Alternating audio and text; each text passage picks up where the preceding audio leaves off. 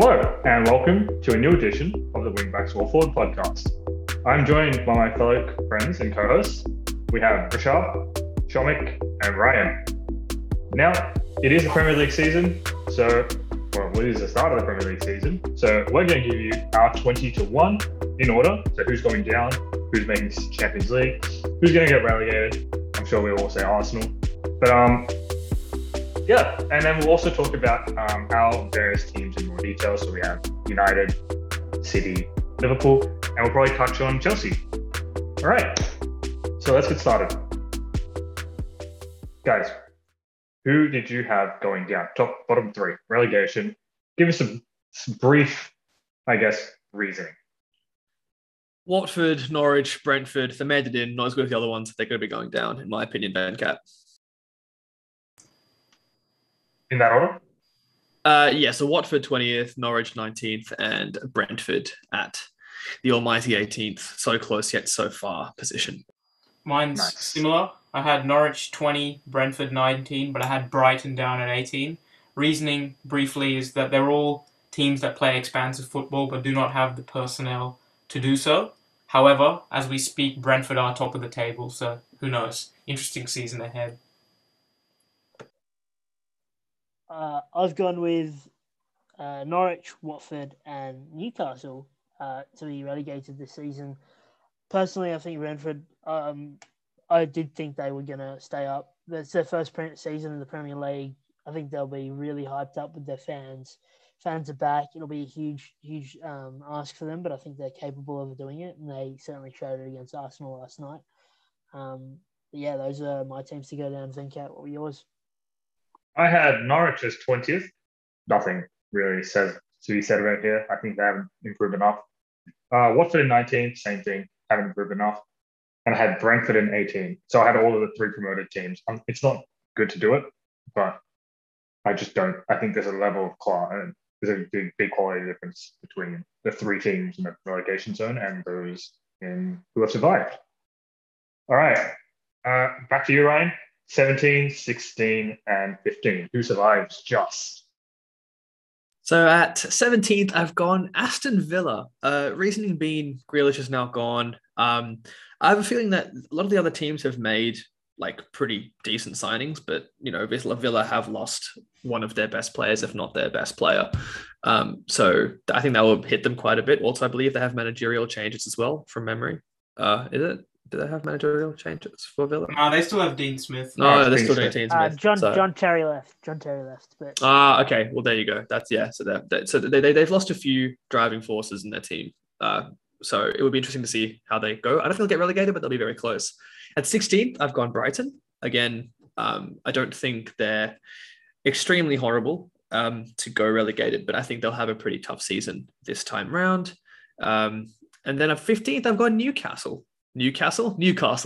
On the basis that I think, again, they usually do float between 15th and 10th most of the time.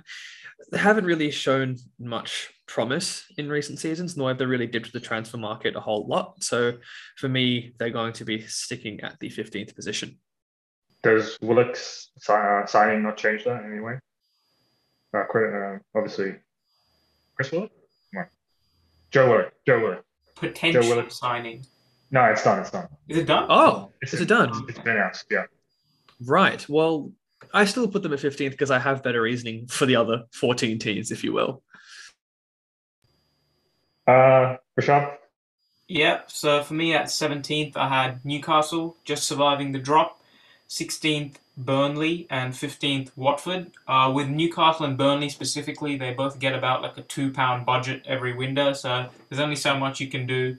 And Sean Dyche is working wonders, keeping them up for so many consecutive seasons in a row, but they are going closer and closer to the drop. Newcastle, I believe, will have just enough to survive just due to the fact that the teams below them are just slightly worse or a bit more expansive. I feel as though Steve Bruce can at least keep them somewhat organised and at least scrape through near the 40-point barrier that they need to survive. In terms of Watford, I believe Deeney will lead them to a season of safety in the top flight. It might be a bit sticky in patches, but they do have previous Premier League experience, having been in the division for at least 5 or 6 years in a row previous to their drop.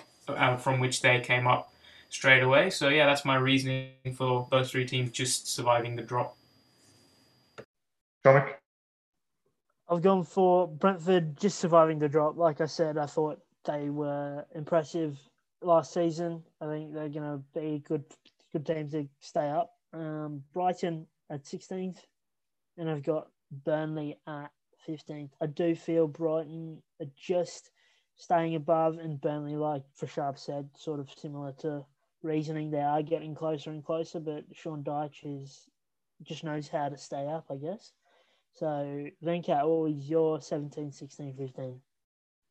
I had Newcastle. I think we've all discussed it, but Newcastle just never looked good, especially in pre-season. But they always stay up, and that's what will always happen. We'll go 16th as Southampton. I don't see where the goals are coming from, unfortunately. Vestergaard is a big loss as well, and possible James Ward-Prowse exit is not going to make it any better. And then 15th, I had Palace. So I think I've mentioned it privately with you guys, but I just don't think Vieira is good. And I could have egg on my face at the end of the season. And this is one I really feel like they could genuinely be 10th, or they could genuinely be relegated. And just to bring up the name again, just to remind you guys, Frank de Boer, I was just about to say, highly regarded at Ajax, came into Crystal Palace, didn't win a game, and didn't score a goal. So Palace is a poison chalice of some sort. our Nostradamus might have just announced Crystal Palace's new manager in about 3 years' time. Frank de Boer to move to the Premier League to take over Crystal Palace. Once again. I think Venkat's got a point there. I think Crystal Palace is recently they've sort of been at a place where they can stay up, and they've sort of been that consistent side. I feel like Vieira coming in will change that. He will try and put his own influence on football, on Crystal Palace's football. Whether they can adapt and sort of score more goals and sort of defend better, you never know what Vieira can do. They're a very, very big question mark this season, and it's an unproven manager. So there is a lot of doubt around Crystal Palace. I think they've got enough quality to stay up though, Venkat. And I think that's where they probably avoid the drop. And I've sort of got them, Ryan, trying to take over the 14, 13, 12, and I'll cross to you in a second. But for me, I've got Palace at 14th. I've got Southampton at 13. And I've got Villa at... I've got Southampton at 12. Reason being for those teams, I just feel they've got a slight edge on the teams that we mentioned below. I mean, Villa... Ryan, I know you said they were 17th, but for me, I thought they made some really good signings to replace Grealish. Leon Bailey, and then we've got Emi Buendia. I don't know how to say that name, but he was very good in the Championship last year for Norwich. And then you've also got they brought in Danny Ings from Southampton, so who had a really good season last season out in the Premier League. So I think those teams are going to do well, and they might even go higher than that. Ryan? No, fair. Actually, before we go, I just want to quickly ask you guys a very good question. Do you think Palace are too... Or do you think Palace... I guess the reason why they've been staying up for a long time was because of a reliance on Roy's tactics. Or do you think Vieira will come in and change that? Or do you think he'll sort of improve 100%. On them? Because it's going to be more attacking. It's going to be more attacking. I think Ryan, you've hit the nail on the head there. Like, Roy Hodgson's tactics are built for survival in the Premier League. 100%. Not for dominance, that's for sure. No, not for dominance. And I don't think Palace's owner has sort of targeted Vieira because he wants to move the club in a direction of where to go. And I believe that Vieira, I believe he thinks that Vieira can do it.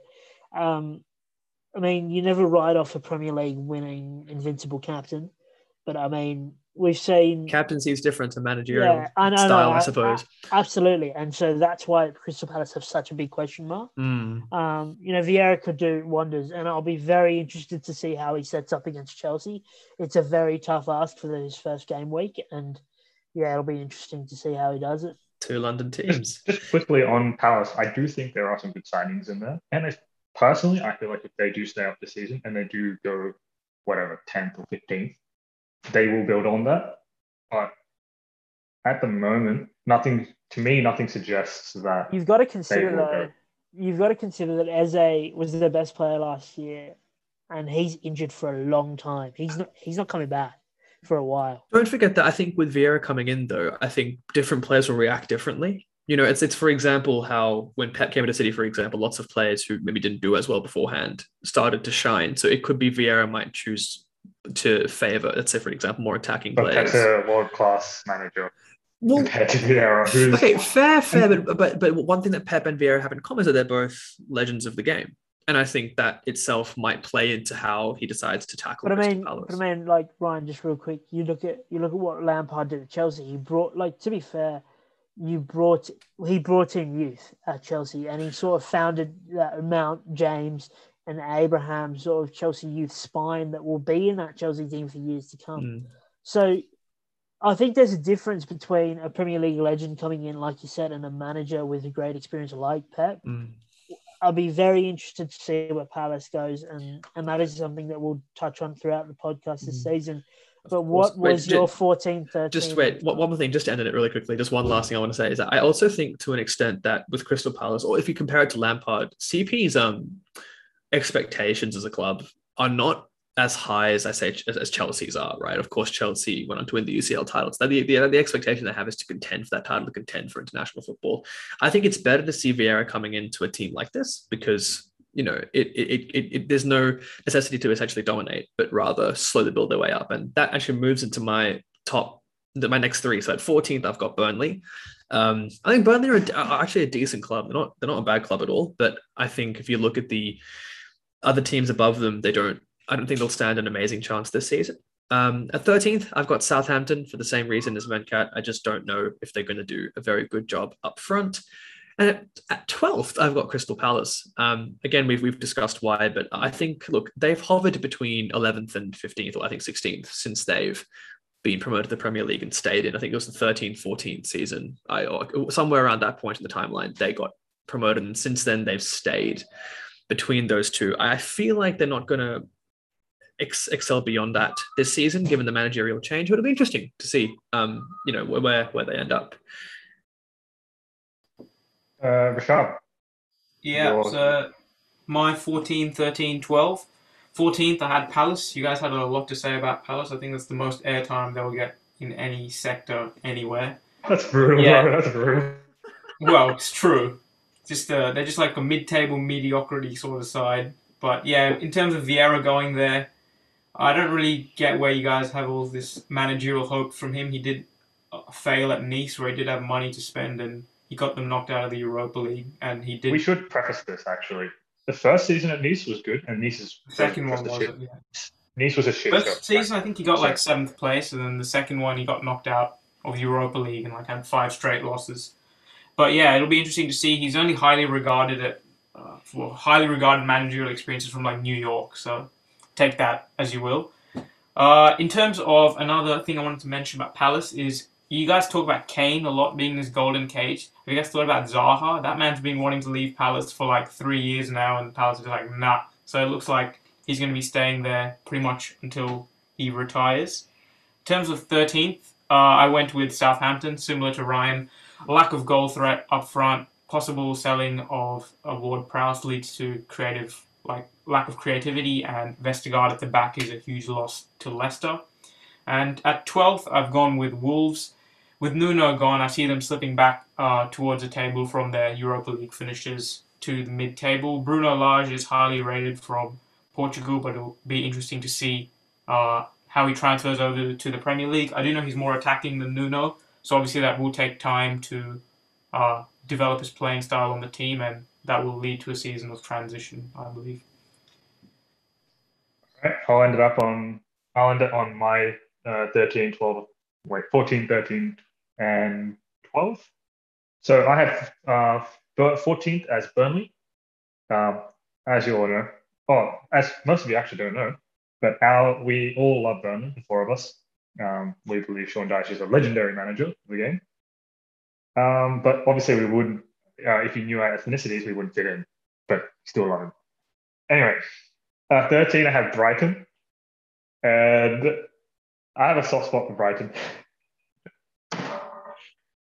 I have a soft spot for Brighton. I really do love the way they play. I think it's just one of the most exciting teams to watch. They always take it to the opposition, Ben and they White wishes actually he never left.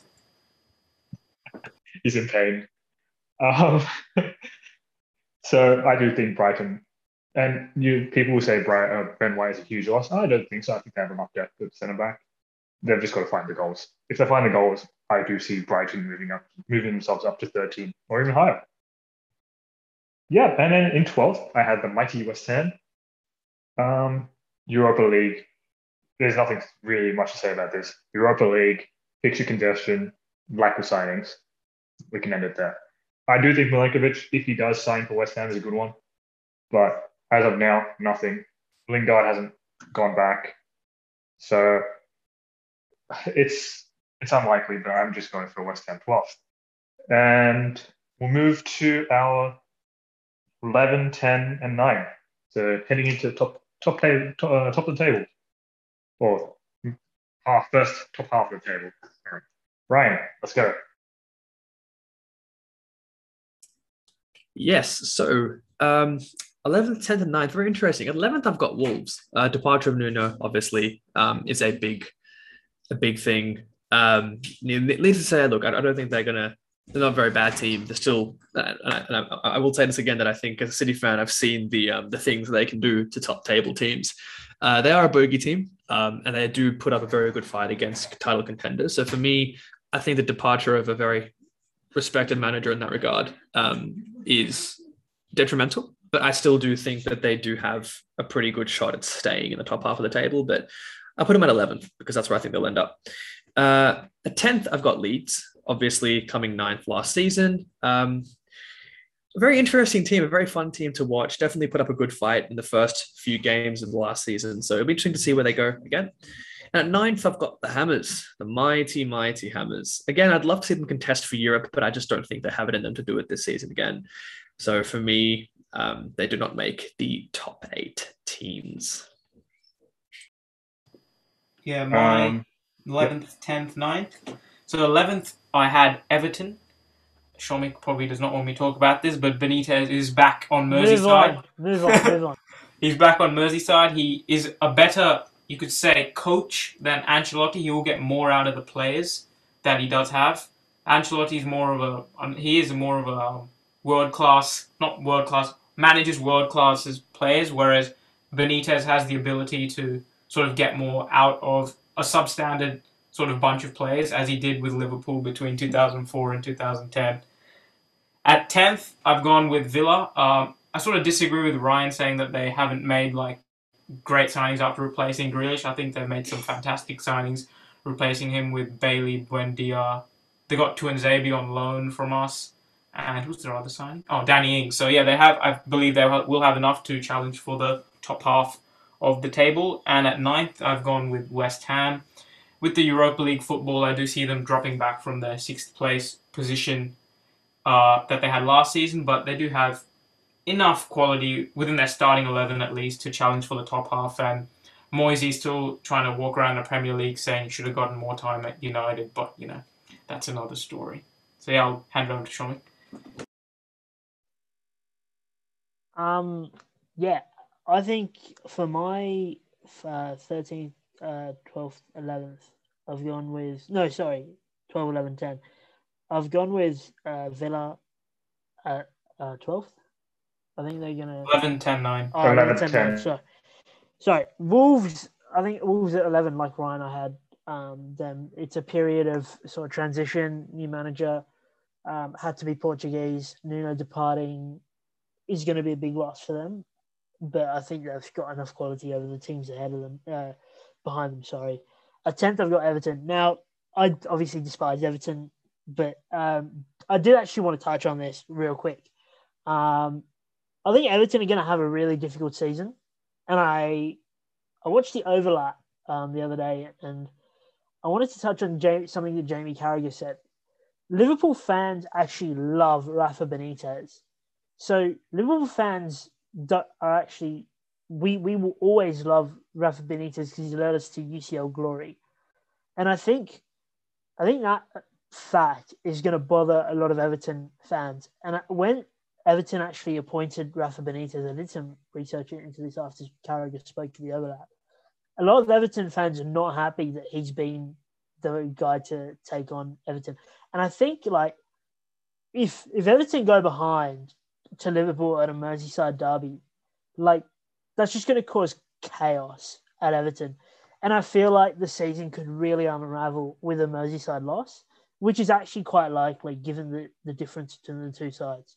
So I think that there's a lot of mixed feelings going into the season for Everton, and I think they will struggle.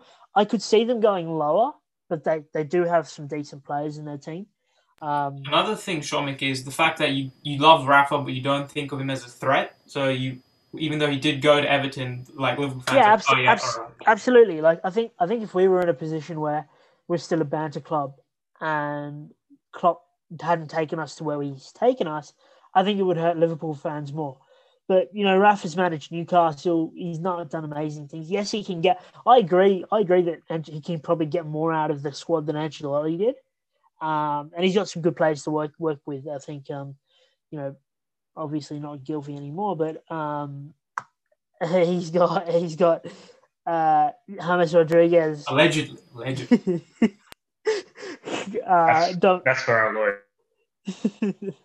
Dominic Calvert-Lewandowski, and so he's got some decent players in the team, and I think he might get a bit out of it. James for 4 games a season. Yeah, and interestingly, the three of us had West Ham at 9th, so I do think that West Ham are going to go a little bit further down in comparison to where they were before. I mean, they have made some good signings themselves. I think Areola and Gold is a really good signing for them. I actually think that getting rid of Fabianski finally, that's been a huge moment for them in the defensive and the goal threat position. So that's my 10 to 11. So 11 to 9. So Ryan, what was your 8 through to 6? Hold on, I think it might be good to do 8. We'll do. Venkat. Yeah. Also, I think what we'll do is after this, I think we'll then go 8th and 7th, then we'll do 6th and 5th, and then we'll do the top 4 because that's the European positions you have as well. Yeah. So yes, Venkat, go on. All right. 11th, I have Wolves. So Wolves, obviously, I think that Bishop touched on already. Bruno Lage, good manager. Actually was in charge of building a really strong backbone at Benfica using youth players. So something that he could do it with Wolves, obviously Fabio Silva, Pedro Neto, all relatively young players that can be molded. I recently found out that Mr. Ruben Neves, someone that we've been linked to the show, is only 23. He feels like he's been around forever. Yeah, the man looks like 27. He's got a thick beard. Yeah, that's right. So I had 11 Wolves. I was going to say 23. Have you seen him next to João Moutinho? They look identical, fam. And Moutinho is 35 years old. Yeah. So I do think Wolves can be a surprise packet this season. I think Ryan already mentioned them as being a bogey team. So I don't think it'll be. It's a sore subject for me. Can we move on from? I'm kidding. I don't think it'll be a bogey team to City this season, but they will cause some upsets. 10th, I had Leeds. Pretty much standard. I don't think Leeds are good enough to get anywhere close to the top 9, but they're not good. They're good enough. Sorry, to be above the bottom 11. Oh yeah, that's it. There's nothing really much to say about Leeds here. Villa, I think we've already touched on though, and I know Ryan obviously said that they aren't good, but I think they've addressed issues from last season. Obviously, the Grealish is a huge loss, but they found a source of goals in innings. 15 to 20 goals a season. You'd hope. They've created chances. They can create chances using Buendia, and then Leon Bailey is poor man's. Sterling. No, not Sterling, bro. I'm thinking Daniel James. Ouch. It's harsh, but no, he's good. Leon Bailey He's going to contact you in a second. Venkat, I was thinking one thing which is interesting too is that I think it's also with Grealish. I think the reason why I put him down so low is because they've also lost the captain. And that's a big thing too. Like I can imagine City not having. Like, the thing is, I don't think that matters company. because Mings is a good enough captain anyway. I think Mings. I mean, we don't know the inside story of that, do we? Okay, yeah. I think you've got to consider that, Ryan. Like I know Grealish is like their boyhood, like academy superstar. Villa, but I think you've also got to consider that he gave them 100 mil, and they spent on that on 3 quality products. True. And one unfinished product in Leon Bailey. I think he's got a lot of potential, and I think that's 100%. Why they paid so much for him.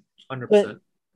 But I think that sort of mitigates the sort of Grealish loss in a way, and I feel like there's going to be some excitement at Villa because they've been able to spend money that they didn't have through the Grealish sale. So for me, I think 3 of them is better than 1 Jack Grealish. Fair. I think I think my sort of thing with it is that when Company left, for example, that was a big loss to City, right? Because I don't think I mean, in more ways than one, he was a very headstrong captain. I'll leave that up to interpretation for you lot, right? But he was.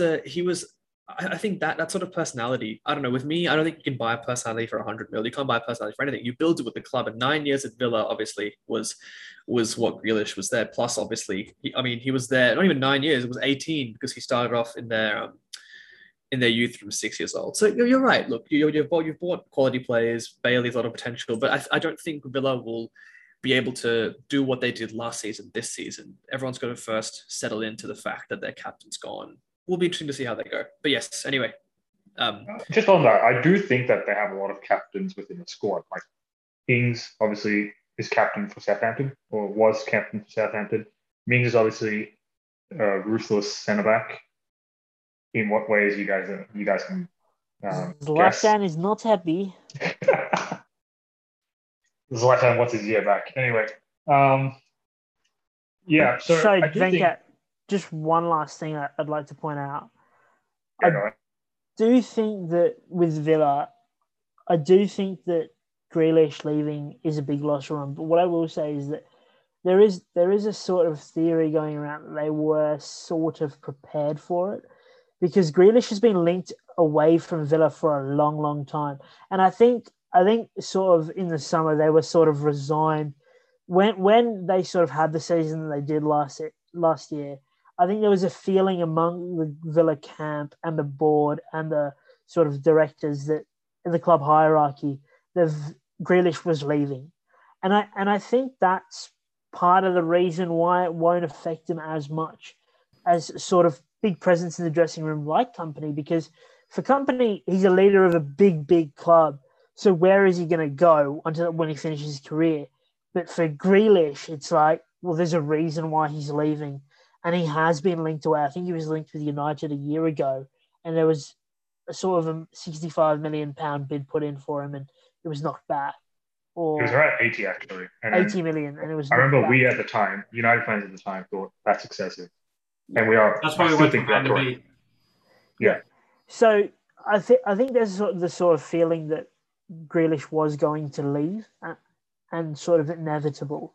And I think that's why it probably won't be as big an impact as sort of Company leaving or a Henderson leaving or a Van Dijk leaving.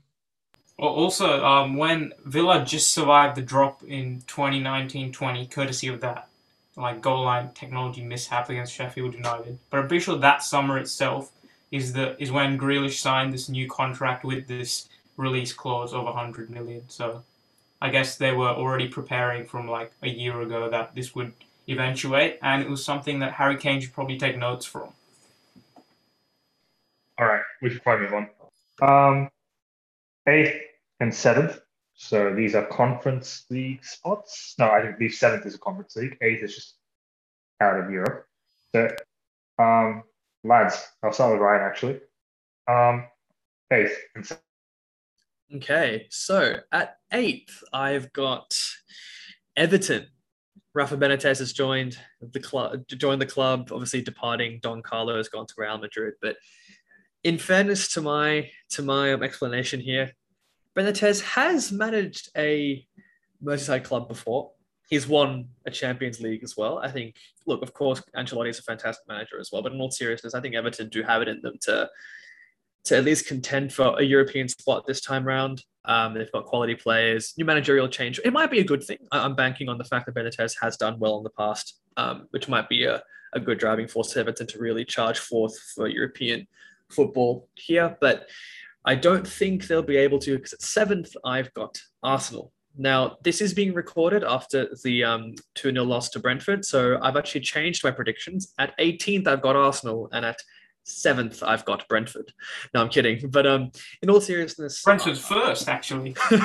Look, I think in all seriousness, with Arsenal, it's not nice to see them obviously lose on their opening day, but without Lacazette, without Aubameyang, what do you do? It's obviously your talisman aren't there. But again, with Arteta, do I have trust in him? Absolutely not. I don't think he'll do a fantastic job this season.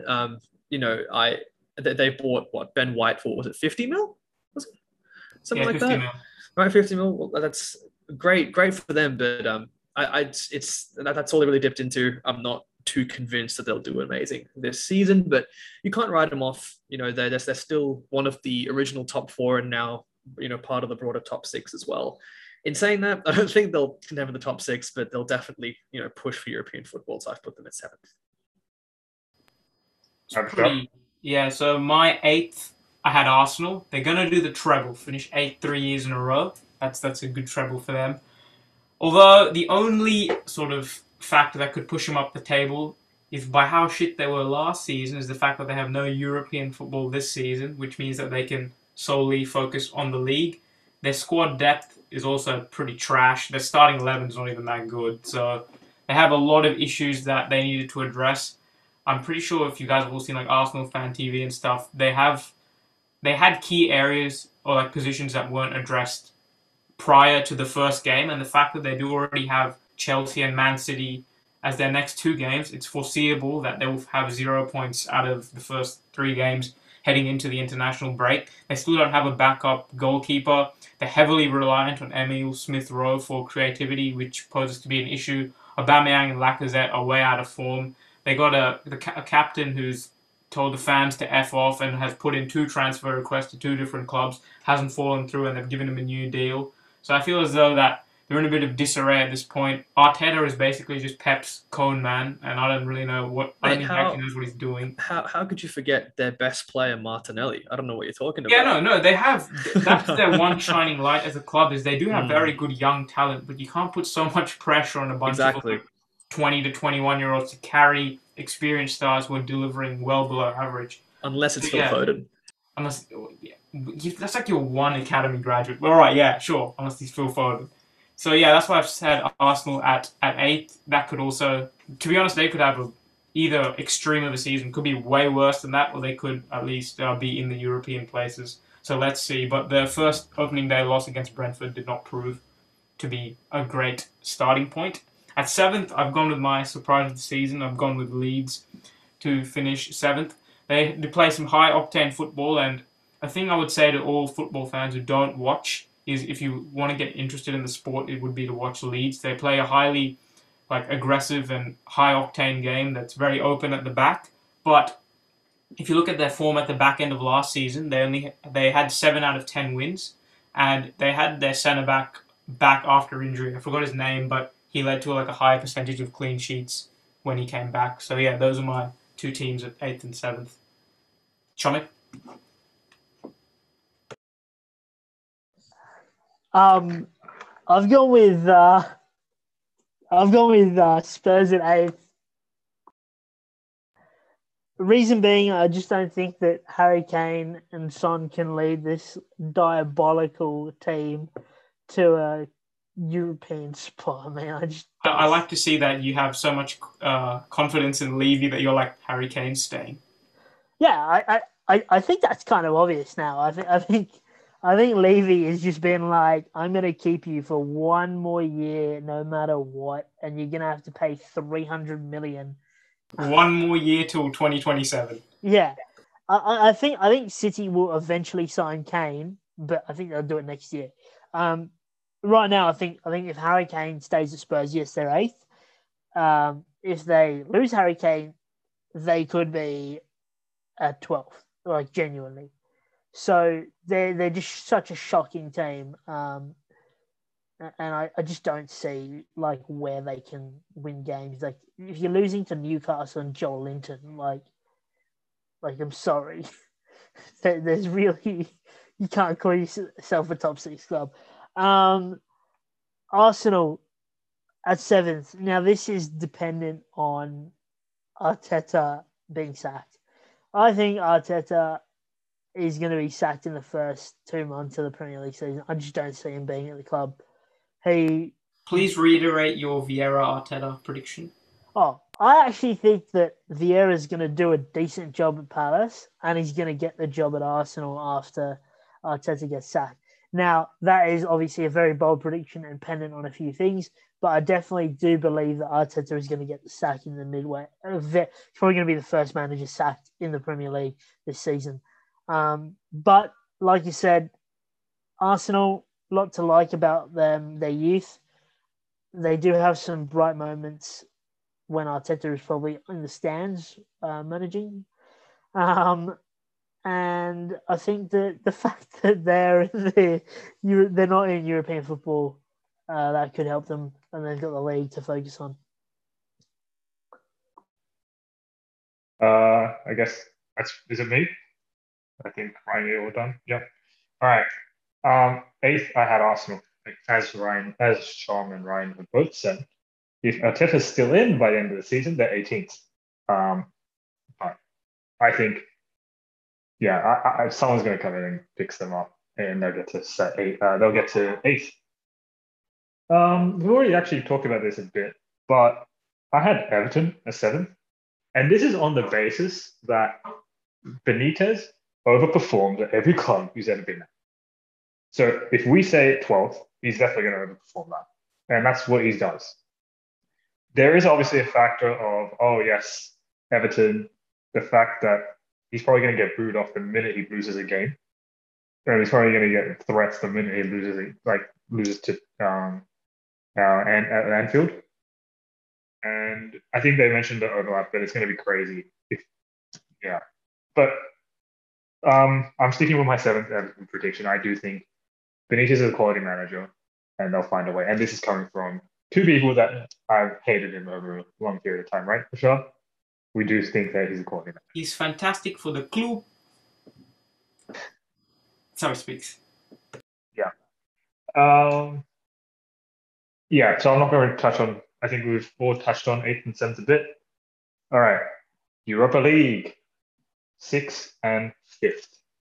Right? Now, I've got a controversial one here, but okay. I'm going. If it's okay, I'm going to give you my 6th, 5th, and potential 4th, just because I can't really decide between 5th and 4th, and there's reasons why. But so at 6th, I've got Tottenham. Kane, playmaker of the season, Golden Boot. He is the shining star. Obviously, Son, great player as well. Dele Alli, it's all right. He's okay, I guess. You've got Is that Hugo dependent Lloris on him staying? So what if he leaves? Well, okay, if he leaves, Tottenham are in the gutter. I think I'd probably I'd probably shift them down to, so I put Arsenal at 6th and I put Everton at 7th, Arsenal at 8th.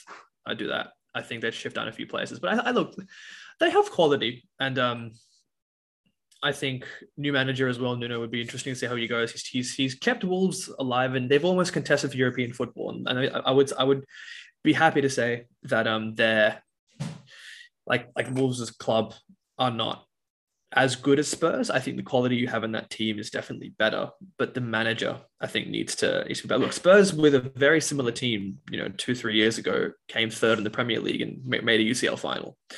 So for me, I think they still have that quality. It's just about getting a manager who can understand that.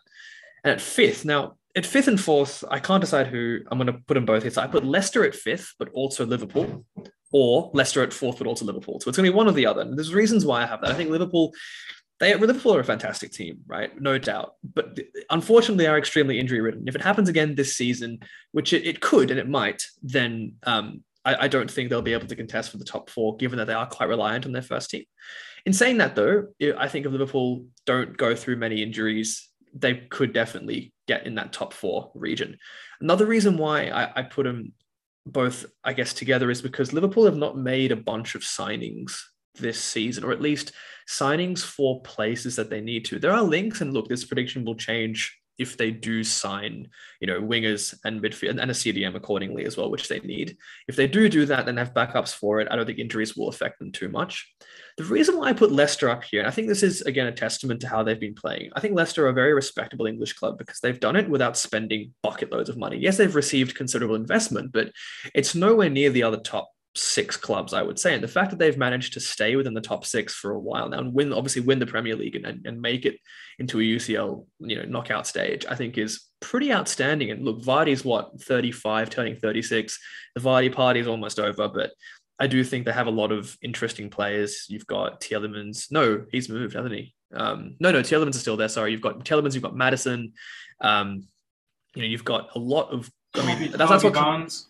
Yeah, Javier Barnes. That's it. Yeah. So you've got a good range of players, and they've done in past. You've Kante's from there. You've got Mahrez from there as well. Schmeichel. I do think he needs to be replaced, but he's still a world-class keeper, and we saw that during the Euros as well. So for me, I do think that they will come either 4th or 5th. If Liverpool make correct signings, are not injury-prone throughout the season, I think they'll be pushed to 5th. But I'd love to see Leicester contend for European football again. A thing to note, though, obviously, is they're going to have European football this year, and so that could definitely play into their fitness and obviously how ready they are for games. If I'm Brendan, I'm thinking I'm going to contend for European titles. I'm not going to win the Premier League. I may as well try and win a trophy or get close enough to winning a European trophy with a championship club or a recently promoted club, if you will. It'll be interesting to see. But yeah, so that's my 6th, 5th, and 4th. But if I'm being serious, if Liverpool do hold it out throughout the season, I think it's going to be Tottenham and Leicester taking the 2 Europa League positions. Well, Ryan, brief question for you. Do you think that Brendan Rodgers will prioritise Europa League over the league? Suppose they're in, quarterfinals of Europa League. Towards March. Okay, all right. Look, it is dependent on the I think it's dependent on schedules as well. It depends who they're coming up against in the Europa League. For example, if it were, let's say, just for names, like if United were playing the Europa League again, I don't think Leicester could beat United, right? Of course, as United fans, you might think differently, but I think United have had experience in that field, right? And they've done it once. They've had, I think they would be more likely to win out of Leicester. But if they think they have a pretty good shot at it, or they've been in extreme form around that time, I think it just comes down to what is more winnable, right? Or what is more attainable, right? And that will change throughout the season. I think if they're in the quarterfinals and they've got a pretty good road to the final, I'd be prioritizing Europa League. But if I'm coming up, against harder teams, let's say, for example, if you've got Inter or you've got any team managed by Emery. Yeah, basically, right? Or Villarreal, for that matter. I don't know if they're contending for the Europa League again. I don't know what they came in the Liga. They are not, but they can if they get knocked out of the CL. Okay, right. So they are playing the UCL. But what I'm trying to say is that if you have those teams are quite big players as well. So if you're in the quarterfinals and you've got a good road, I'd be prioritizing that. Otherwise, it would be trying to contend for a top 4 position in the Prem. I think they can do it. What are we up to? 6th and 5th? Yeah. All right. So 6th, I had Spurs, but that is heavily dependent on Kane staying, as you guys all mentioned. If he leaves, they're going to plummet down the table because he's literally, the definition of carrying the team on his back, he's actually doing that. It's just him and Son, and that's about it.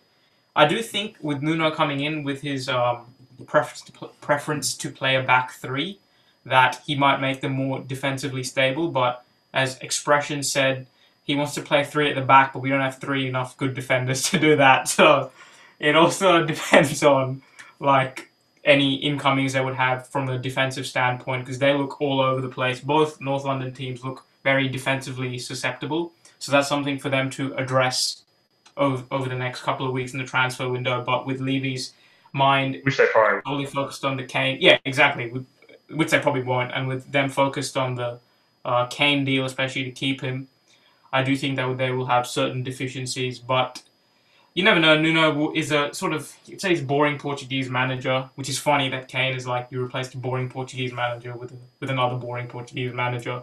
But I do think he'll at least try to make them tough to beat. So that's why I have them at 6th. At 5th, I've got Leicester.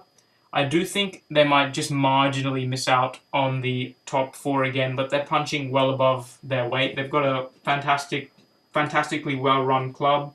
They've won the Premier League FA Cup and Community Shield in the last 5-6 years or so, which is pretty remarkable for a club of their size. They've sold players for huge profits after signing them: Kante, Maguire, Mahrez, Chilwell. So they do have cash to spend. Madison's being targeted by Arsenal, but they're under no pressure to sell. So it'll be interesting to see if they need to replace him. Yeah, he's been linked with them, I think. But it's Arsenal, so who knows if they'll ever put like a realistic enough bid in. But I have got them at fifth again. It could be 3 years in a row that they just miss out on the top four. I'm not sure it'll be like the last couple of years where they're in it for like a sustained amount of times. I think that they'll just be pipped to the post by fourth place, which I'll mention later. But yeah, they are a well-run club. I do see them. Side note: I see them winning a trophy. They already have them. Technically, you could say they won the Community Shield. I see them winning like the League Cup or the FA Cup this season. So I see more silverware for Big Brendan, and he's doing a fantastic job at the club. But some of their players are running towards the end of their cycle in terms of like Vardy and so forth. Schmeichel, I think, world class. I think he's got another like 5-6 years left in him. But yeah, I've got Leicester at fifth. Shomik? Yeah, I've got Leicester at fifth, but my sixth is Marcelo Bielsa's murder ball Leeds, and the reason why I've done that, I think Leeds are a really, really exciting team to watch for Sharp, like you said. Bamford, Rodrigo, they made some really good signings last year, and you're probably seeing that influence into the team towards the back end of the season. You saw that really good win over Spurs, 3-1. That's some really good results. Obviously, Ryan, Man City with a man down as well, 2-1. Like that's not an easy feat. Like that's like right. I'm not trying to banter you. Like that was an insane. Fair play. Like absolutely. for a size club of Leeds, I mean they're just awesome to watch. And I really liked Yorkshire Perlo sort of controlling the midfield, and I thought he was England's standout player in the Euros as well. So I thought he had a really good summer tournament, and I think he'll be really impressive this season again. The reason also why I've put them at sixth, fans are back. Elland Road, massive thing for Leeds. Leeds were once the kings of the Premier League as well. People forget that, and sort of competing with United, Liverpool, Arsenal for the top spots, and to see them going back down to the Championship, they still have retained an amazing fan base. On their fans, actually, they're a one, like their town, like Yorkshire is just like a one-town club, so that's the only club in that town, hence why the fans being back is especially important for Leeds. Yeah, Elland Road is a fortress, and I think that Bielsa and Leeds will be definitely boosted. But I don't know if the White Rose Derby is at United tonight. Yeah, it's at Old Trafford. Yeah. Okay. But I will be very, very keen to see the first game back at Elland Road. I think that's just going to be an electric atmosphere. And so I've got Leicester fifth. I think enough's been said about them all.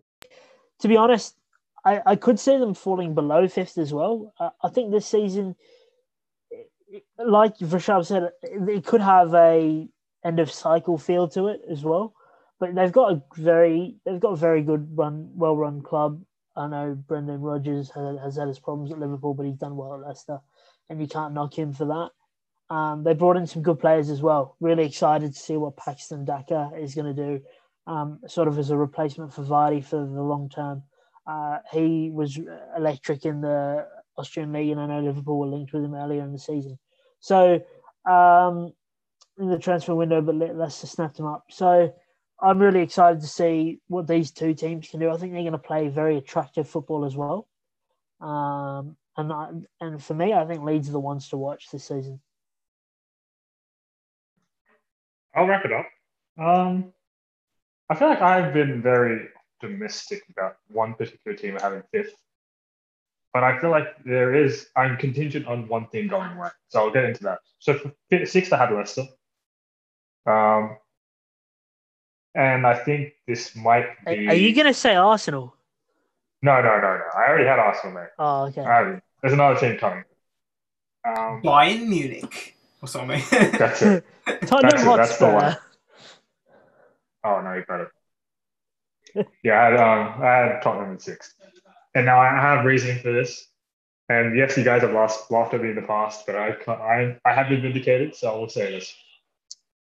I do think Romero is a huge signing. I think this is Diaz level signing. So Diaz, Maguire, Van Dijk level signing. The man literally was one of the key elements in Messi winning the Copa America. And this could be huge. Like, I know we've kind of I think personally, lots of people have brushed it under the carpet, but it's a good signing. It's a very, very good signing from what I've seen. Sorry, just one question for you, Venkat. I know Romero's a big signing. Yeah. The problem is when Van Dijk was brought in, when Maguire was brought in, when Diaz was brought in, look at the defenders around them. Of course, and that's why I want to ask you, do you think that with the defenders around Romero, can they really do that? Bro, look at when Maguire was brought in. Look at the defenders around him. Yeah, exactly. That's the problem. No, but Aaron Wan-Bissaka and Luke Shaw, okay, they're coming into their own now, but okay, fine. At the time, I don't think you can actually put Maguire into the same category as Van Dijk and Diaz in the first place. I think I'm just saying when Van Dijk and Diaz were brought into their clubs, look at the players they had around him. Van Dijk sort of took Liverpool to that level, but Trent Alexander-Arnold, Andy Robertson, and Joel Matip and Gomez are very, very good defenders. Matip not so much because he's a walking hospital bed, but apart from that, just there for the memes. Apart from that, Robertson and Trent Alexander are the two best fullbacks in the Premier League. So Van Dijk coming in, Diaz coming in, and Ryan, you can agree on this. Diaz coming in, Cancelo and Walker and Mendy and Stones, he elevated them. I think Romero is good. I just don't see him elevating that Tottenham defense. Serge Aurier, really? It's a mistake on my part to say that, but given if they do, and it's been rumored that they're going to bring in another two defenders, a right back and a centre back. If that happens, we'll see. But it's a good signing. I can't say anything against it. And I watched Tottenham in that preseason friendly against Arsenal. They look good. They looked like the Wolves side from a couple of years ago, where there was just constant counterattacks. It just looked it looked very fluid. And you throw and there's no Kane, obviously, and this is all contingent on Kane staying. We've all said that. If Kane goes, this isn't they're out of Europa League. They're there with Arsenal somewhere down in 10th somewhere. But at the moment, if Kane stays, this could be a very lethal team, especially Ali's coming back to form. Son, obviously, great player, great season last season. Kane, we all know about Kane. There's still a couple of things to fix, but if they do get it right, Ryan, they could generate. Has Pep put in a transfer for Ali or? Very nice. Bit of tiki-taka, but somewhere else. We'll let that one slide. Pep won't. I should say it, and I'll get your thoughts on this as well. And actually, this is actually a question. I'll open this question up to all of you after I've answered it. Do you guys think there'll be a big gap between 5th and 4th? So I personally think there'll be a huge chasm between the top 4 and 5th and below. I agree with you on that one. For sure. No, I think Leicester and Liverpool will be pretty close, is what Ryan alluded to before. In terms of Liverpool, I think, you mentioned this before, but having not made any signings, you could say that they're not going forward, so they could be going backwards. You can't really stand still, as Venkat told me earlier. Well, Wenger might disagree. He stood still for 20 years, but most clubs, they just, all they did was increase squad value. So I see that, and Leicester, with the signing of Paxton Daka, they've already got good enough starting 11, and playing Europa League obviously different to playing Champions League, right? In Champions League, you'll still be coming up against relatively good teams in the group stage, for example. Whereas in Europa League, you could probably easily rest more. So especially earlier on in the season, I do feel as though Leicester can sort of make up points with the squad rotation as well. And Liverpool's squad, which Shomik would allude to, it's not it's not the best. Like they have a good starting 11, but like on the bench, like even when they were There's a winning big like gap Champions League, when they're winning like in Champions quality. League and like leagues, it's just like bring on Origi or like bring on Shaq. So that might hurt them, especially with all their their new players coming back from injury. It will take some time to get up to speed as well, so it could I sometimes slow start. I genuinely feel that if we were hypothetically to say that Liverpool only had the starting 11 played every single game for them, they would win everything in their path, 100%, right? But obviously it's that rotation, and you're completely right. That's where I was trying to allude to as well. So I'm not trying to banter Liverpool. I think they're a fantastic club, but there is a massive dip in quality between your subs and your starting, and that's a big thing. At least for like wingers and like CDMs and stuff or mids, they need to find better players. If they do, I don't see them getting stopped into the top 4, but I do think Rashad said as well, it will be very close. I'm thinking like a gap of like between 2 to 5 points even. I think it's going to be like tight to the edge. So assuming that Liverpool is 4th, you guys think the next place team will be very, very good? Yeah, I think Leicester will be not, well, whoever comes 4th. I think if Leicester were to come 5th, they would only be coming 5th by a few points. Yeah. I think, yeah. And then you'd have Spurs 17 points below. Spurs are just about every joke, aren't they? We can literally use Spurs in every joke, and it would make everyone laugh. It looks like Venkat and Shomik disagree with us, so let's see. I do. Personally, I just think Leicester. Leicester's a great team, but they've dropped points in the past, and we've all seen that. And those were down to 2 things. In particular, one, back in 1920, you had United out of top 4, you had Arsenal out of top 4, you had Tottenham struggling, and then you had, I think, Chelsea for a while was under pressure to finish in top 4.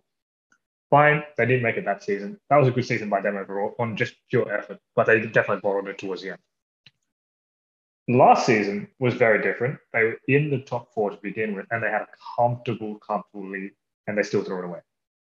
Right? You can make the argument that the 4 teams above them, because I said they were 5th, of course, they have definitely made a stronger, much stronger improvement. They've shown they're big clubs now. We've got Varane, obviously, Sancho. You think about City, obviously you've got Grealish, Liverpool, Konate, and then you obviously have your starting 11 of VVD, Trent, Salah, Mane, Jota. They're all fit. Everyone's back to full fitness. I just don't think, and listen, Leicester have blown my people's minds before, and they'll probably do it again. But at the moment, I just don't feel comfortable enough saying that, yes, they'll match the top 4. And that's why I'm saying there'll be a bit of a gap. Sean, do you want to round us up?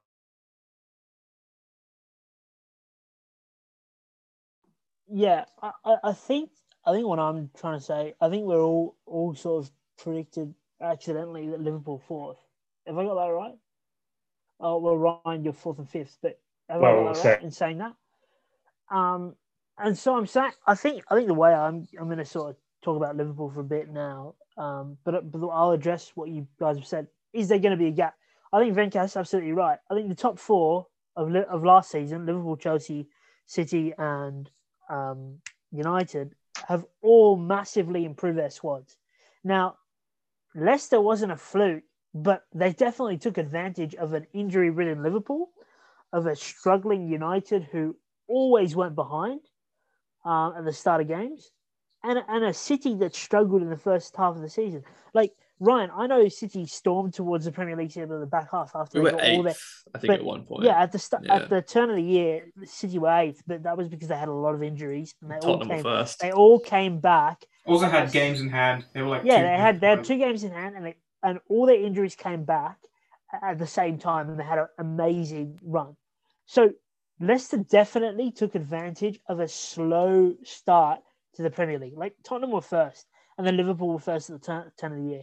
So let's just also, so that's the first point. I think the teams have definitely improved. I know people. Okay, so I'm going to talk about the 4th place team. For me, also Liverpool. For me, 4th, and I'm going to sort of address a couple of things now. A lot of fans and a lot of pundits have gone into the season saying Liverpool haven't made enough transfer signings and they haven't got enough depth. I agree with the fact that Liverpool haven't made enough signings. But I think if you look at Liverpool's preseason, and if you think about Liverpool's Klopp's message to the rest of the footballing world is that I've got a squad that's just won a UCL and a Premier League, and the rest of the world is mocking us because we're not making signings. Klopp's also turned Andy Robertson from an $8 million left fullback from Hull to the world's best left back. I think Klopp's come out and said that I'm happy with the squad he's got. He obviously feels, for some reason, that the squad that he's got is enough to challenge for a Premier League title. I personally don't think it is. I think Ryan Rashad, you guys are all absolutely right that Liverpool need one more signing, definitely, in the midfield for me, and attack. Probably two more, ideally. I think the board are building towards the next cycle, and I think that's very evident with the contract renewals, building the squad value, locking down Van Dijk, Fabinho, Alexander-Arnold, and Alisson on big deals until 2026. The core stays. I think that's good business from Liverpool. I think that's really smart as well, sort of increasing the value. It is dependent on Mane and Salah, Firmino sort of firing. I don't think the backup front three are good enough. What I will say, though, is that this Premier League winning team, like Liverpool have collected 270 points in the last 3 seasons. It was the same amount as City, actually. Exactly the same amount as City. People who say that Liverpool don't have enough depth defensive, like they're not good enough. They're not gonna win anything this year, and they're not gonna even challenge for the title. I think you're having a laugh. Like, are you really gonna say that a Premier League winning team who have virtually a new signing in Van Dijk? Like, let's not forget, Van Dijk coming back to the Liverpool team is like a new signing. Like, I really don't understand where all this slander is coming from a team that's won the Premier League and won a Champions League. Like that's some serious disrespect. It's not slander disrespectful. It's okay. Think of it this way. Imagine the top 4 of 4 different kingdoms. I saw this video and I was like, that makes sense, right? You have so let's say Liverpool, they ended up dominating, right? They won their Premier League title with 99 points. They got 97 beforehand as well. The thing is, they were dominant for those 2 seasons. Of course, City did win one of them, but Liverpool put up a pretty damn good challenge. The thing is, though, is that it's not so much slander. It's more saying that in order to really compete for a title where you have United, City, and Chelsea basically either spending heaps last season or this season, as opposed to buying Kanate and that's it, doesn't make sense to me as to why they would contest. Because the thing is, yes, like I said, their starting 11 could do it, but you're not going to play a starting 11 every single game of the Premier League. And mind you, if, for example, God forbid, if not bad for Simon, if Van Dijk were to get injured again, you guys are screwed, right? Because actually, I don't agree. That's why Kanate's been brought in. But I don't think he's as good as Van Dijk is. No, he's not. But Kanate's been brought in for that specific reason. So I think what I'm trying to say is that Liverpool's board has identified that Liverpool's defensive sort of area, they needed a signing last year. They didn't do it, and it completely ruined their season. Let's not forget Liverpool were very, very unlucky with the injuries. Do you think Kanate would have... Okay, so genuine question again. Let's say if you signed Kanate last season, do you think you would have had a better fate? 100%. But I would argue... Liverpool had an $8 million defense. But I would also argue that up front they weren't amazing, or at least up to what they used to be either. The problem with Liverpool last year was that offense. We actually were ahead for a lot of, and this conceding late goals after late goals after late goals. And it was because we had Nat Phillips and Reece Williams in defense.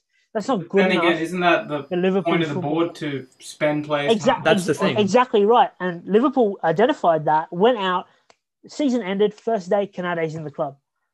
That's just one... Liverpool board identified that the defensive, they needed a reinforcement. Now, I understand that you all think that Liverpool need a midfielder. I agree with you, but the board obviously have seen something that they don't. I think they see Naby Keita. That's what I was going to bring up. What are your hopes for him for the season? Yeah, I think they bring up Naby. I think they think that Naby Keita is a like-for-like replacement with Genie Wijnaldum. I don't think that he is that. I think he hasn't proven himself as that. But the board obviously feel that way. Now, if you look at Liverpool's squad, it's a pretty serious squad. Yes, they don't have the sort of depth that Chelsea and Man City do, but I would argue that their first 11 is the best first 11 in the top four.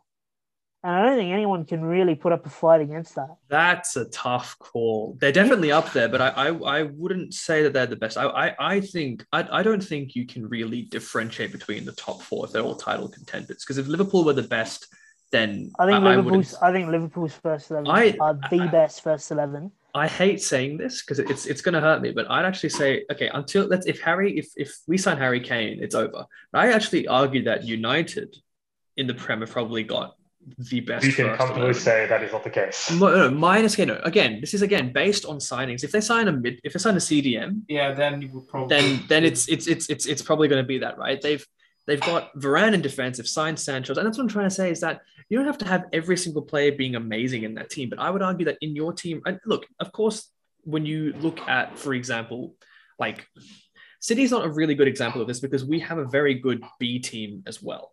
But I would argue that in Liverpool, okay, realistically, who are your players that you rely on a lot, right? Salah, Mane, Van Dijk, Alisson, of course, Genie quite a bit. He's now gone, right? So you've got Trent, Robertson, Fabinho, Henderson.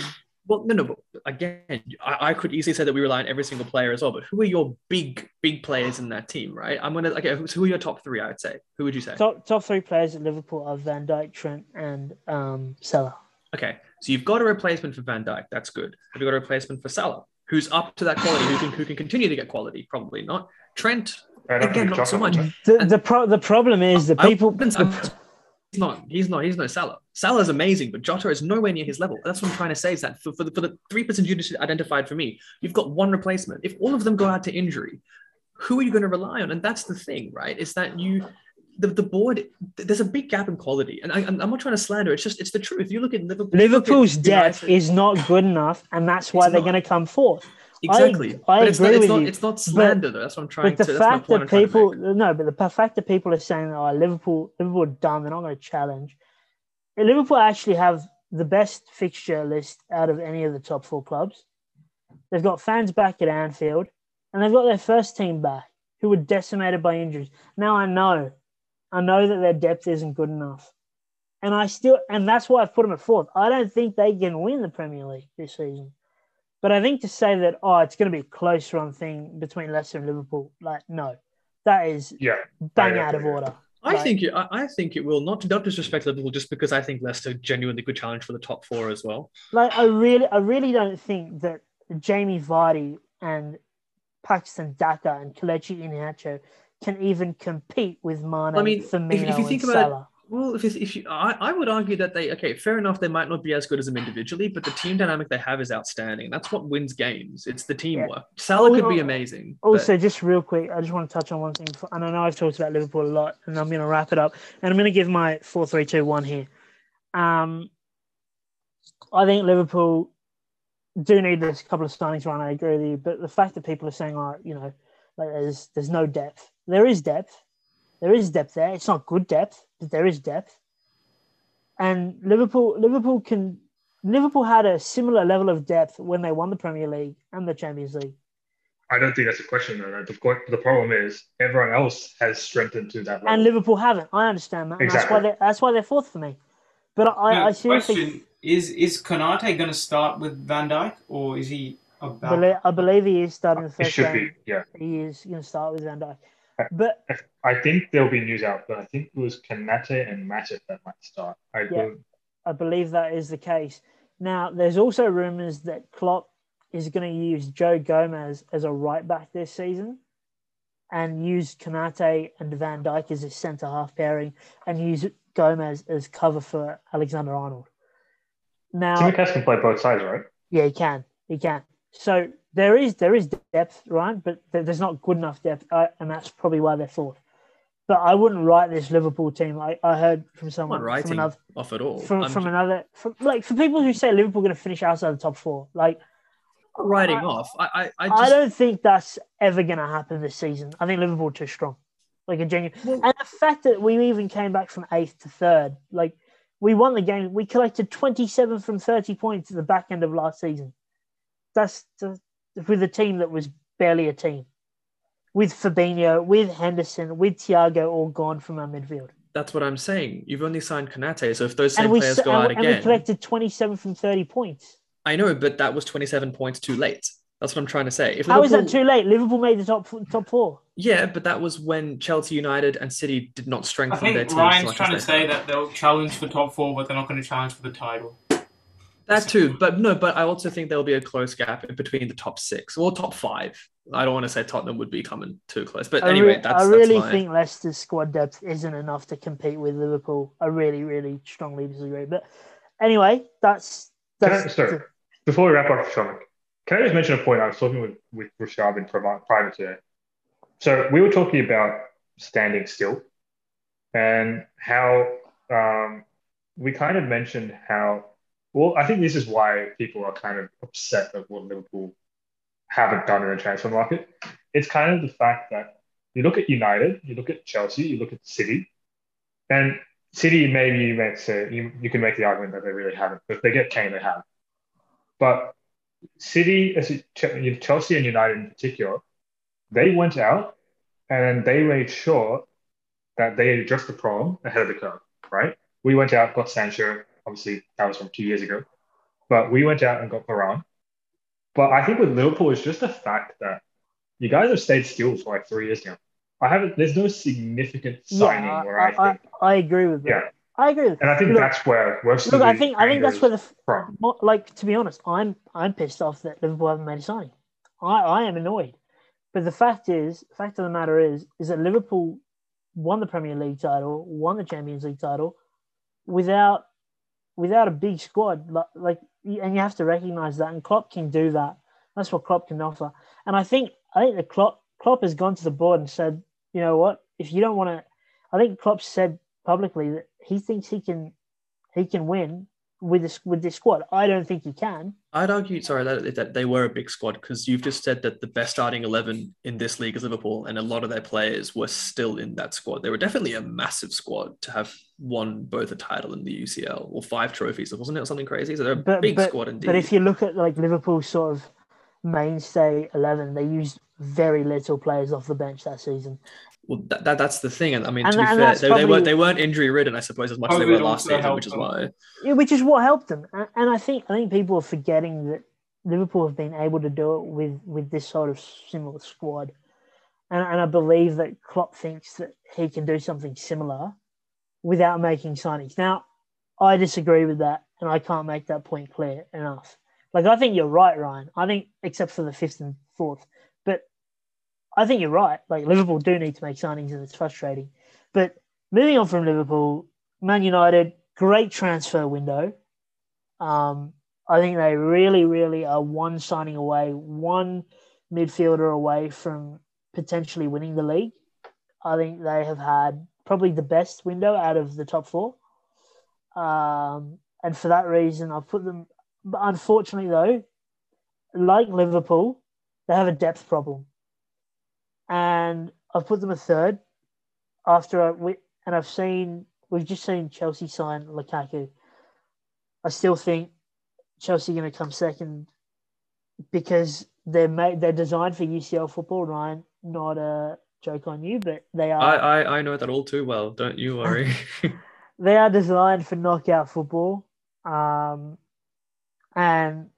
they haven't done it in the league, unfortunately. And I don't think that. I think they're one season away. Like I think people are saying, and I got Man City at the top. I think depth-wise, they're too strong. They got a good manager in Pep. They just signed Grealish for £100 million. The only question of can people topple City is that if for some reason mentally can they not bounce back from a UCL loss. But I think they're too good a team to not do that. Anyway, don't worry about talking about Liverpool because I've just chewed up like 15 minutes about that. So Ryan, give us your thoughts on 3-2-1. So I mean, okay, if we're saying the probable top 4, we're going to go Liverpool. Now, I initially had Liverpool, Chelsea, United, City, but now Chelsea have signed Lukaku, and so initially I was like, okay, that might change it a little bit, but I still feel that I actually think United have a pretty good shot at the title this season. I don't think, and this is again, I'm biased and I have my reasons for it. I don't think they're as strong as City, but they're definitely contenders for sure. The reason why I still keep Chelsea at third is just on the basis that I think you're completely right. They're built for European football. In the league last year, right, of course, Tuchel came in later and they did quite well, right, in the league. Still came third from memory. Fourth. Liverpool third, sorry. So they came fourth, right? So just scraped the top four. Obviously, Leicester bottling it again to come fifth. So I think Tuchel coming in proves a new challenge for other contenders around that sort of top 5, top 6 area. In saying that though, Lukaku's obviously been in the Prem before. I don't think he was as good in the Prem as he is currently at Inter, or was at Inter, I suppose. But it'll be interesting to see his dynamic at Chelsea, how he performs under Tuchel. But until we see that, I'm basing it off how he's been in the Prem before. I don't think he'll add an excruciating amount of value. Actually, Ryan, that's a really interesting point, and I kind of want to throw this to everyone else when you guys do your 3-2-1s. There's a sort of assumption that Lukaku won't. There's a theory that says that Lukaku might not be as potent as he was at Inter, and for that reason, I completely disagree.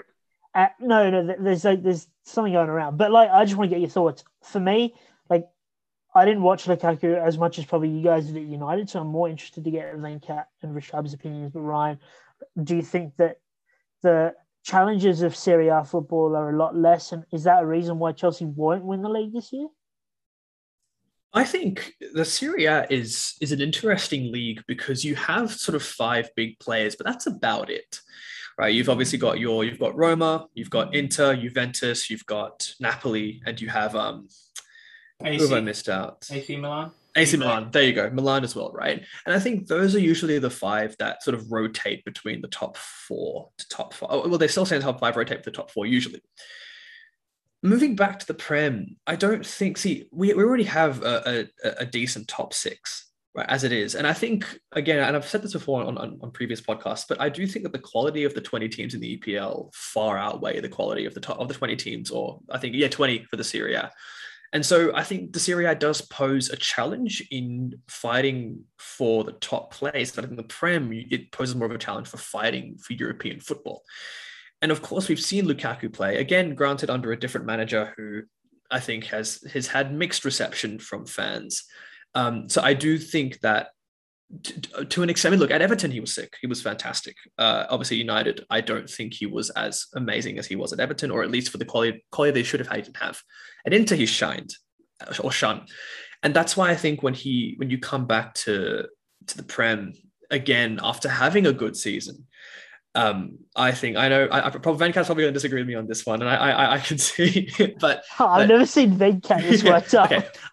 Okay, I'll explain why. I just think at Inter he seemed a lot more confident, and I think coming back to the Prem this time round, that confidence will play a big part. But I do think it's a lot harder to make your way into the top 4 in this league. And for that reason, I feel like Chelsea have got an added benefit, but I don't think it's enough to get past United or City this season. Just before Venkat goes on a tangent about Lukaku, like I did about Liverpool. Yeah. And obviously for Shab, like when we get to you, keep this in mind. Timo Werner missed a lot of chances for Chelsea last season. Yeah. Probably the most out of any top 4 striker 100% in the league. Lukaku sort of fixes that problem. Do you think Chelsea will they? Like, I personally think they'll set up with Timo, like a 4-2-3-1, and Timo, Mount, and Havertz in behind Lukaku. Does that mean that with the chances that Chelsea were able to create, that Timo wasn't able to finish, buying Lukaku sort of solves that problem? And does that mean that Lukaku will counteract that argument that, Serie A isn't as good? Okay, so and will he be really potent? And that's the alternative. It's a really good question. Okay, so I think that solves one problem but causes another. It solves the problem of having a striker who can't finish, or at least can't finish as well as they did at the previous club. But it creates a new challenge for Chelsea, and that's obviously a formation change, and having Werner playing in sort of a centre attacking mid position or some sort of attacking position, then that isn't striker. At Leipzig, he played striker, and he was bloody good at that too. So he's obviously he's a natural finisher. Of course, one bad season doesn't define your career. I know we make jokes about him, but he's a world-class player. but he is used to playing as that last man who gets that goal in. We have not really seen him, I suppose, in an assist-making position. So whilst, yes, Lukaku, season striker, will come in and he'll probably score goals for Chelsea very well, I don't know if chance creation would be as much as it was with Werner playing in mid per se. We're yet to see that. But it could be that is... Fair enough argument. It could be that Tuchel might see that. But to finish off my top two, we've got United at second, City at first. The reason why I say City at first, not because I'm a diehard City fan, but because and we've said this in previous podcasts, I don't know if those ones have gone out due to technical issues, but City's B team could very well contest for a top four position, I feel, or at least get European football. So I think squad rotation is a big, strong. It's a strong point for City. You know, if Mahrez is out, cool, bring Bernardo in. I sound so pretentious right now, but it's the truth, right? If Diaz is out, bring Stones in, right? If Walker's out, bring Cancelo in. So I think one thing with City is that no matter what team they play, they still have a very strong team that plays well together. Odds on that Matip gets injured in the first minute of the Norwich's game, and I start crying. But that's the thing, right? I think this time around, look, I think Foden as well being pretty imperative. I don't say imperative as such, but being imperative to City's sort of UCL final triumph, as well as winning the league. I don't think that an injured Kevin De Bruyne is as much of a threat to us as it was last season. So I think this time round, minus left back, we have a pretty good squad. So I think City probably will end up winning the title. United are a very close second. Sancho, Varane, insane signings. Ole hopefully has got his shit together when it comes to man management as well. And of course, then again, United are playing in UCL football. As much as that might tire them, it could be a motivator as well. So it'll be interesting to see that either way, the points gap will be between first and second. I don't think it's going to be any Liverpool City sort of contest, but I genuinely feel there'll be no more than 4 points between first and second at best. I think, honestly, it's going to come down to the point where if City or United lose like one game towards the end, that's going to decide who wins the title. That's what I'm thinking. Look, for all we know, we could have an Aguero moment with frickin' Foden playing a false nine at this rate. I don't know everybody's striker to put anyway, but it could be goal difference again. Who knows? Sorry, yes, Ryan, just to ask you one question. Sure, then we'll move on. Yeah. Last question for Ryan on the City sort of topic. Do you see City losing the title? Do you think there's a possibility that they can be knocked off this season? Oh, definitely. As much as I did say that I think they'll win it, there's a reason why we still have four contenders, right? The top four will all contend at some point for the title, of course, injuries aside. But I do think that the one downside, or the two downsides City have, firstly, we don't really have a proper striker. Of course, we have Jesus. He's been linked to Juventus, and he's not a first-team striker, right? Aguero sort of took that position, and even when Aguero was out, we weren't playing Jesus very frequently. We were playing, a cam at a false nine position. So I don't think Pep has a lot of trust in Jesus to play up front and to play as our starting striker. I think he probably sort of favors De Bruyne or Mahrez or someone who can score goals to be in that position. I think a second problem that we have is an overthinking manager. Now, of course, Pep has smashed it in the leagues before, but now with United and Chelsea becoming robust, obviously Liverpool with Konate, potentially some more signings, it's not an easy triumph to do again, right? And so one thing I will say is that ultimately, if City do not have a good start to the Prem, that could very well be their downfall. So Pep needs to be on the ball from the get-go. Because I think the first sort of 4 or 5 matches we're going to have to win to really believe that we can win this title again. Because we did it last season, and fair play, we didn't win it by a very exaggerated amount of points like we have in the previous 2. And that was when United, Chelsea, Liverpool were. Oh, Liverpool aside, I think United, Chelsea weren't as strong as they are now. No striker as well. Could be an interesting thing to see. But yes, I don't think it's set in stone that City are going to win this title. They're going to have to work bloody hard for it, and they're going to have to be. I think that both Manchester clubs will have a slow start. With a lot of our players still not back in pre-season training, I see that it could happen. Potentially, I'm kind of hoping that. Again, we don't have insight to the training ground, but I'm kind of hoping that we have been getting a few strong players and strong points of the squad to be training as soon as possible. Pep's definitely thought about the kind of tactics he wants to play. I don't think we'll have a horrible start. We do definitely have a few tough games for the first sort of 5 or 6. Don't City and Chelsea have the worst sort of start. Well, yeah. I mean, I said we sort of as 3 points. They're playing Arsenal, so he but yeah, but City starting is quite intense. So it'll be interesting to see. I think if Do you that's what reckon I'm saying. Mikel will ask Pep for his job back after the game? I Maybe. prefer not to speak. If I speak, I'm in big trouble. But yeah, I look for me. I still think City United are going to come the top two. If I'm being honest, I think City will win. But if United, Chelsea, or Liverpool do, I think Liverpool again for me would be a surprise to win.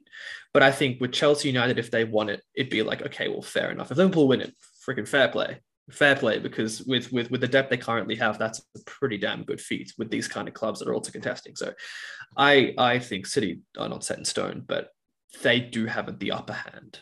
I'll say that. So Rashad, on to you. All right, so I guess we're saving Venkat's tangent on Lukaku for a bit longer. Best for last. So, fourth place, you guys all mentioned Liverpool, lack of squad depth. I don't think they'll be right at the top, but they will be well in the mix heading into April, May. Third place, I've gone with United.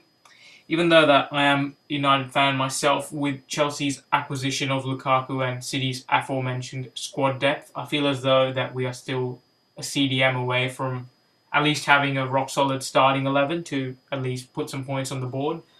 So, yeah, that's my reasoning for that. Sancho and Varane, good acquisitions. Varane somehow still has not trained with the squad, I don't think. Venkat, has he? No, yeah. He has not. Yeah, only we could do that sign in July, and he still hasn't trained with the squad.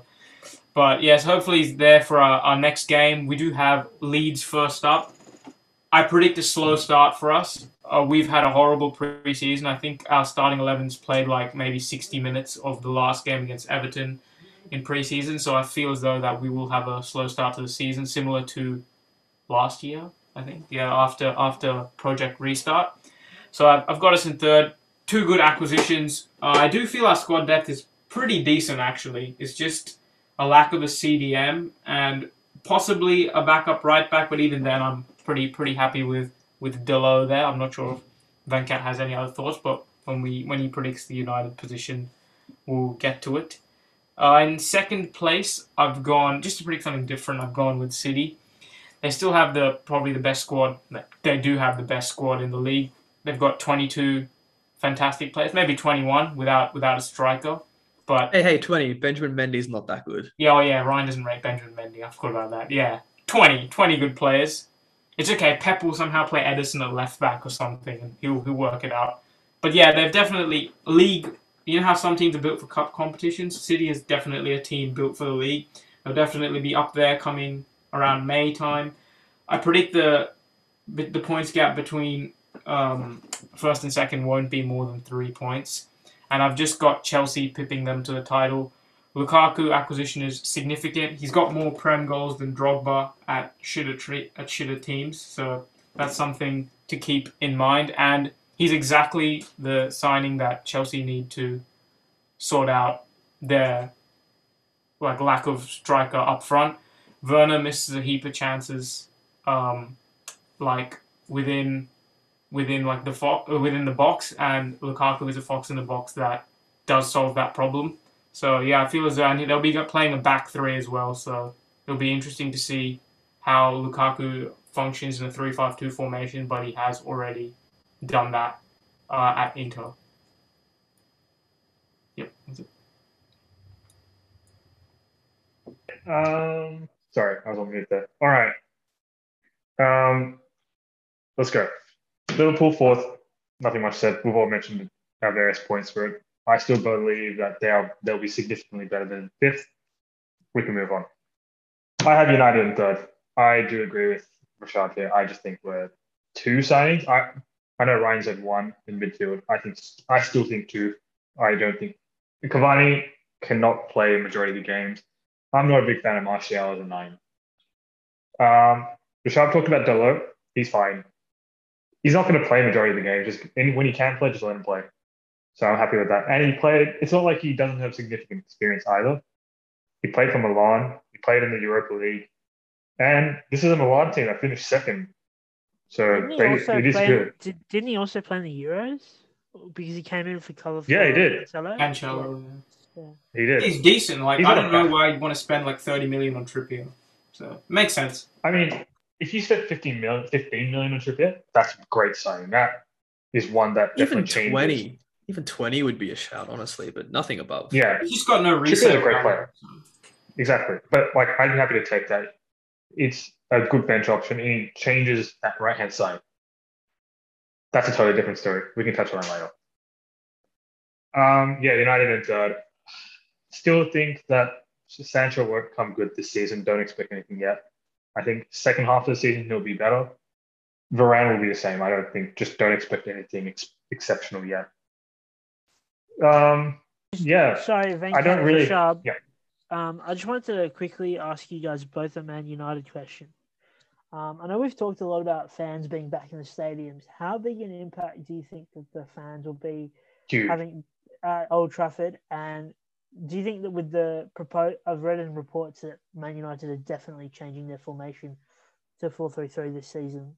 I think that really suits United, and I think we might see some really fast-flowing football at Old Trafford.